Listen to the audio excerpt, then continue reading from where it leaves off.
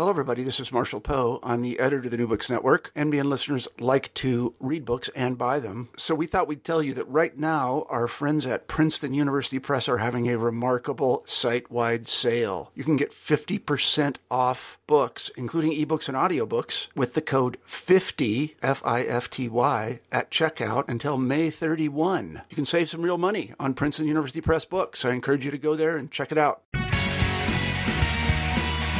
Welcome to New Books in Political Science. My name is Heath Brown, and today I have the real pleasure to talk with Hans Noel, who is the author of Political Ideologies and Political Parties in America, a very interesting book, one of the few political science books without a colon in its title. Hans, how are you doing today? I'm doing just fine.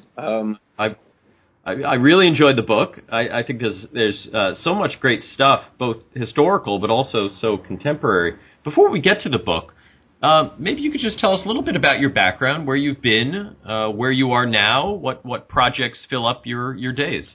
Sure. Yeah. So I'm Hans Noel. I'm an associate professor of government at Georgetown University. My PhD is from UCLA, and since I got the PhD, I spent a short bit of time with the Center for the Study of Democratic Politics at Princeton, and as a Robert Wood Johnson Scholar in Health Policy Research at the University of Michigan. So I'm sort of bouncing around everywhere, but we finally managed to settle ourselves into a nice routine here in Georgetown. And now with this book finished, I'm sort of working on all of the things that I was unable to get to that were both spin-offs from the book and possibly new projects. As we'll see as we talk about the book, I'm sort of interested in ideology and why certain things are liberal goals and certain things are conservative goals. And so I'm sort of interested now in a project about some health policy type issues, temperance, drugs, smoking, trans fats, all of which are things that the government tells you not to do because they think it's bad for you. But sometimes it's conservatives who are more interested in saying no, and sometimes it's liberals that are more interested in. So I'm sort of working on a project on that. Yeah, I think after we talk, it'll be obvious why that project sounds like such a nice follow-up to this. You provide us with a book title that really does very clearly tell us what the book is about. That's not always the case. But political ideologies and political parties. Let's just start there. Before we get to kind of what your take is, maybe you could walk us through a little bit about what the casual observer, how the casual observer defines these two terms, because it seems like one of your arguments is that the conflation of these two is problematic, but understandable. So, why is there such overlap? Why does the common person define these terms more similarly than you do in your book? I think a lot of it has to do with the fact that we don't have a large historical sweep in the way we think about things, and so today, conservatives are pretty much Republicans, and Republicans are conservatives, and liberals are Democrats, and Democrats are liberals. And there's some variation, and there's some Republicans who are more conservative than others, and some Democrats who are way more moderate than others, or something like that. But generally speaking, they match. And so it's very easy for people to just say, okay, well, the Democrats are the party of liberals, and the conservatives have a party too, and their party is Republicans. And you don't have to do too much violence to reality to talk about it that way, except that isn't where it's always been. There's been a period where you had parties that had lots of liberals and conservatives in them both. And so at least one common thing is that a lot of people, including a lot of political scientists, tend to gloss over those distinctions. And, I think for some projects that doesn't matter, but I think for a lot of things that obscures more than it illuminates. So let's talk definitionally. What to you is ideology? And using that definition, what then is a political party? How do you distinguish the two? Sure. So I think the nice way to do it is to think about first the way in which they are similar things, right? So political parties and political ideologies are both sort of structures, institutions, forces in society that tell you who's on your side and who's not, right? So they tell you if you can adopt an ideology or you join a party, who are your colleagues, who are the people who are your allies, and who are the people that you're fighting against. But they're very different because they do so in very different ways. So an ideology tells you who's on your side and who's not by telling you what you believe and say these are the things that we care about, the actual issues and the issue positions that we care about. And so your allies are the people who agree with you on these things. And that happens through actually persuading you. Maybe not all the way down. Like most people who are liberals or conservatives would say, well, I'm liberal on this, but not on everything. And, I disagree on, affirmative action, or I disagree on unions or some different thing. But generally speaking, ideology persuades you, and you believe this package of things, and so then that's how you know who's on your side, because these are people who agree and believe the same things. Parties, on the other hand, organize who are your allies by actually telling you this person is your ally, and you're going to fight for the same things and take the same positions on issues, but only because you've decided that you're both on the same side. And this might be, eventually you might internalize that and really believe, whatever is good for the Democrats is always good for me, and hold that position. But it's going to be something that's going to be sort of built out of this need for a coalition. And so it comes much more from the strategic decisions of particularly party leaders to say, we need to stick together in order to form a united front. Yeah, while your approach is very different, people have long been interested in how ideology is formed. You note in the book that the method used to analyze ideology is very different. The typical approach is very different from your approach. So if you could just briefly give us sort of what is the traditional approach to measuring ideology, and how is your approach then novel? So I think there's sort of two things that are commonly done to measure ideology, and it actually gets at something that possibly is missing in the way that I was defining ideology a second ago. Because when I was talking, I just talking about like you and what does ideology do for you, but really when I'm saying this, I'm thinking about someone who is ideological or who is a sort of committed partisan, which for the most part is political elites. And so I'm talking about the people who we associate with, leaders in the liberal or conservative community and so forth. These are political elites, and they're engaged, and they know a lot about issues and so forth. By contrast, when we go to measure ideology, we typically say, okay, well, I want to understand what's happening in, what do people believe of ordinary voters? And so we'll go to a survey. We ask people a bunch of questions. Maybe we ask them, do you consider yourself liberal or conservative? We ask them what they think about some issues. And then we try to find patterns there in the ordinary citizens who are maybe a little bit ideological. And the problem with that is that most citizens aren't very ideological. And we've known for a very long time that most citizens are not very ideological. But we still go there to look for evidence of them, because that's where we have that's where we have these big, large amounts of data that we could do this work with. And so I like to think of it, in the analogy that I use in the book, is to think about how, ideology is like water.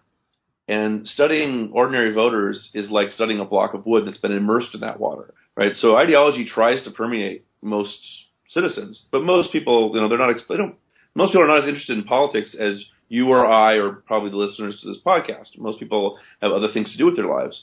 And so they don't absorb all this stuff, and they're not as completely sort of penetrated by the water, by the ideology. And if you carve up that piece of wood, you might see some evidence of water, but it's not the same as the actual ideology, which is not created and emerging from ordinary citizens. It almost can't be, because most ordinary citizens are not ideological, but it comes from someplace else, and I would say from political thinkers and ideologues who are sort of actively trying to decide what is it that we liberals or we conservatives stand for.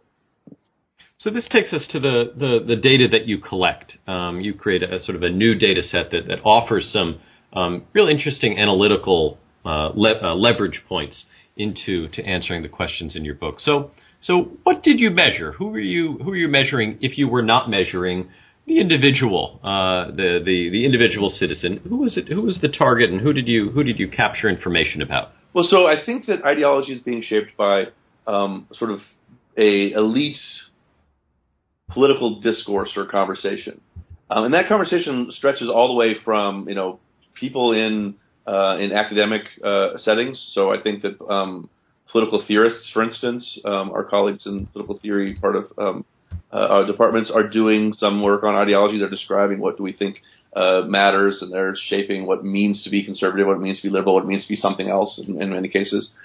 All the way down to people who are basically doing the same job, only perhaps with less rigor and thought, that who are just saying political opinions and advancing those political opinions.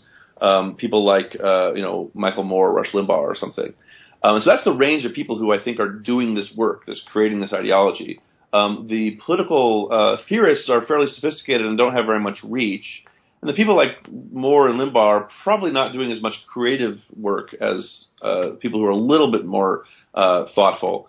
And so the place that I went to look for it is sort of in magazines and newspapers that are ideological. So thinking today, I'm thinking about the Weekly Standard and the National Review and the New Republic and the Nation and American Spectator, and also the op-ed pages of major newspapers, the Washington Post and the New York Times. And so that's where I went. I went and looked and found everything was written in those places. That's a huge set of writings, so I had to break it down, and I decided to look at 20-year intervals. So I start in 1850, and then 1850 and 1870, and 20-year intervals all the way to 1990. Look at everything that I can find in those sources for that one calendar year. And that's where I'm going to look for the same pattern that other scholars might look for among ordinary voters. Yeah, and it's that historical stretch that is part of where the real strength of this book is, the ability to reach back into maybe not the far past, but in terms of the history of this country, far back into some of the earlier points. And it allows you to draw some interesting conclusions about change over time. You write in the book that the clear pattern is that in the 19th century, ideology was not unidimensional, but it became increasingly so over the 20th century. I wonder, was this a surprise to you, and also what we can take away from this finding? What do we gather about the past, and what do we know better about our current situation from this kind of finding that you reach? It was a little bit of a surprise. And so the other natural place to look for evidence of this that people have done is to look at voting patterns in Congress. And in Congress, we see a lot of ideological polarization today, and we also saw a lot of polarization, Democrats clearly against Republicans in the late 1800s too. So I kind of expected to see this strength, the degree to which the ideology was sort of well defined by a unidimensional liberal versus conservative or something else versus something else pattern. I kind of expected to see it then as well. Of course, once you dig into that period and try to understand what's going on with the politics of it, it's not so surprising. While Congress was very well organized, political leaders in Congress had to do a lot more work to make that happen because there were a lot more issues that were cross-cutting the underlying partisan cleavage. I mean, today, political leaders, Boehner say, they have a lot of work trying to keep their backbenchers in line. But by and large, Republicans generally agree on policy goals. Some of them are more willing to compromise, but they're basically on the same side. Whereas in the late 1800s, political parties, Democrats and Republicans in the late 1800s, were included people who were from different parts of the country, and some people had different attitudes about silver and gold, and had different attitudes about taxes, and different attitudes about tariffs. And they managed to hold together a coalition, but there were these pretty important issues that were potentially splitting things apart. And so when you go outside of Congress to these thinkers, well, those other issues really do just split things apart. And the progressive period is not so well organized at all. In fact, as you dig into the thinking about progressive thinkers, you find out that most scholars of that period don't really think of there being a progressive movement at all, but lots of different progressive movements because different progressives didn't agree with each other about priorities or quite a bit of the sort of reasons for their reforms. Now, one of the terms you haven't used yet is the term polarization. I wonder if you can link this to some of the very recent debates and conversations that have been going on that you've been involved in about political polarization.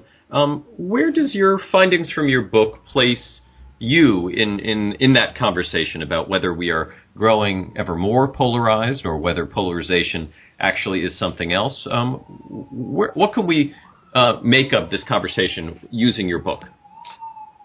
So I think there's a couple of different cleavages among people talking about polarization today, and probably two of them are relevant. I mean, one is there's an argument that says, look, there might be polarization among members of Congress and other political elites, but It's not so much among ordinary voters, right? So this is the difference between, say, Fiorina's book versus Abramowitz and Saunders' work. And I think that I would agree that most of the polarization is among elites, which would put me in the Fiorina camp. Although I do agree that more and more of it has spread further and further into ordinary voters over time. I think that's true. But from the point of the view of what this book is that, that not only is that the case, but that's what you'd expect, because that's where all of the interesting action is among political elites who are structuring and shaping ideology. And then what has been happening is it gets pushed down into ordinary voters. The second debate that we hear a lot about when we talk about about polarization today is, well, is it really polarization or is it something else? And I think the problem there is that we don't really have a good definition what polarization is anyway. We talk about it, and people say, oh, there's polarization. It means everybody hates each other. But there's lots of different ways in which we can see something that looks like that, and we'd say, oh, that's polarization, but it actually is fundamentally different. And in the book, I talk a little bit about a nice article by DiMaggio and others back in the 80s, where they sort of spelled out several different things that polarization could mean. It could mean that the two parties or two groups are just further apart on a dimension. It could mean that there's just less variance and fewer people in the middle, even though, or there's more variance, there's fewer people in the middle, even though they're not necessarily further apart, et cetera.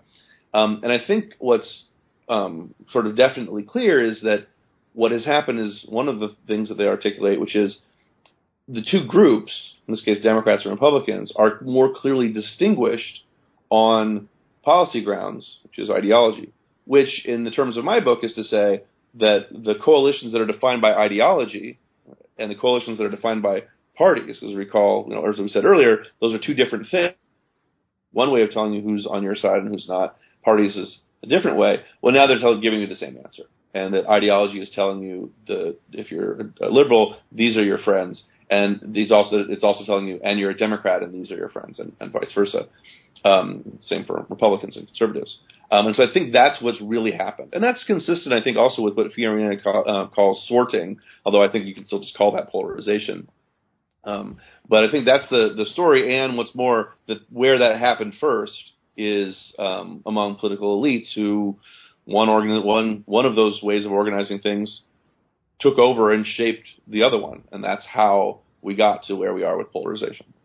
I wonder if we could take this conversation just briefly, sort of in a slightly different direction, which is to take off your hat for a second as the author of this book, and put on your hat as someone who's also taking part in this sort of discipline-wide conversation about public engagement. Okay. About how much public engagement we should put on our own shoulders. How much is appropriate, if it's appropriate, what it should look like. It seems like it relates in some ways to the book, in the sense that you're trying to study the way in which these elite opinions are formed.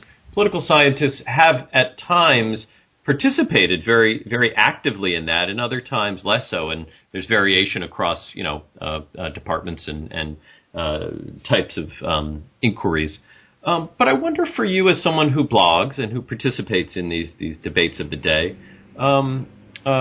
how you think about your own role in shaping ideology and shaping opinion. Do you see yourself as an observation in your book, if someone was to write the same book in 30 years, or is the kind of writing you do and commentary you offer somehow different from the ideological writers that you observe in collecting your data?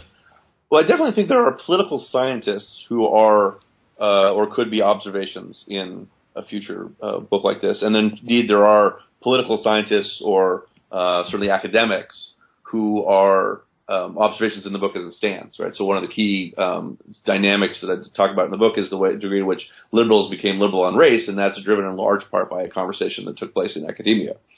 So there definitely are academics who do that. I don't think it's necessary that all academics do that, and I don't think I do that. At least I try not to. Largely for two reasons. One is that I'm not really sure that I have a strong opinion about how we should be reshaping what the ideological coalitions are. My own personal politics don't sort of jump out. I mean, I have some opinions and stuff, but I haven't really. That's not what I think about most of the time. But also because I think it's useful to be able to step up and say, okay, look, regardless of what policies I like, regardless of what what I would like to see the country going, this is how politics works, and everyone should understand it better. And citizens who want to engage in politics should appreciate it better, and so forth. And that's a piece of advice that I think, I guess I could selfishly say, I'd only want to share that with people I agree with, right? And that I don't agree with shouldn't have that. But I think that the republic is stronger if more people engage in politics in a more realistic way. And maybe it's the case that people who I'm inclined to agree with have more of a trouble with this, and so I want to encourage them to see things the right way. So, for instance, there's a common problem that you see, or a common reaction you see from time to time, when people say, "Oh, politics is polarized. Both parties are wrong. What we need to do is we need to form a third party or reshape politics in some way," right? And so you get Americans Elect or No Labels or these kinds of organizations that do this. And okay, nifty if that's what if you're interested in doing that, but I think that's a strategy that ultimately doesn't work, and it ultimately doesn't work in part because the coalition politics is both necessary, and so you need parties to do that, and then the larger ideological organization that takes place isn't just about coalitional politics. It's not just about the parties. So you create a third party, you're not going to make liberalism and conservatism go away. And so I think that citizens would do better to understand how these things play out and how ideology and parties and partisanship in particular and partisan conflict and so forth, how that works, so that they then are working in the actually sort of playing the right game. They're not trying to rechange the world and make things happen that aren't going to happen. They're actually engaging in the system the way that it works. I think that's an important thing, and so that's where I see sort of my contribution and the contribution of a lot of political scientists is to say, look, just let me explain to you how this works. And it's not enough to say that a political leader, his just force of will make everything happen, which is something that we hear people talking a lot about. And it's not true that there's a vast number of unaligned independents, and it's not true that there are these other things. And if people knew that and understood that better, then their engagement in politics would be better. That said, I don't think there's anything wrong with someone who is trying to, sort of shape ideology and so forth. And, who knows, as scholars get older and move further into their careers, they tend to be more comfortable taking political positions, and that might happen to me too. But at least right now, I more think we have a lot of people who just don't understand how the game is played, and it would be useful for them if they did. Yeah, I think the book is just so interesting. And there's so many things that I think scholars of political science can learn from this. But I hope that the reach of the book and hopefully the reach of the podcast is a little bit broader than that, and some of the ambitions that you just described are met through it, because I think that there's just so much that can be learned. Again, Hans's book, Political Ideologies and Political Parties in America, is published by Cambridge University Press as a part of their Cambridge Studies in Public Opinion and Political Psychology. The book is available at Cambridge University Press website. Hans, thank you very much for your time today. Thanks for having me. This was fun.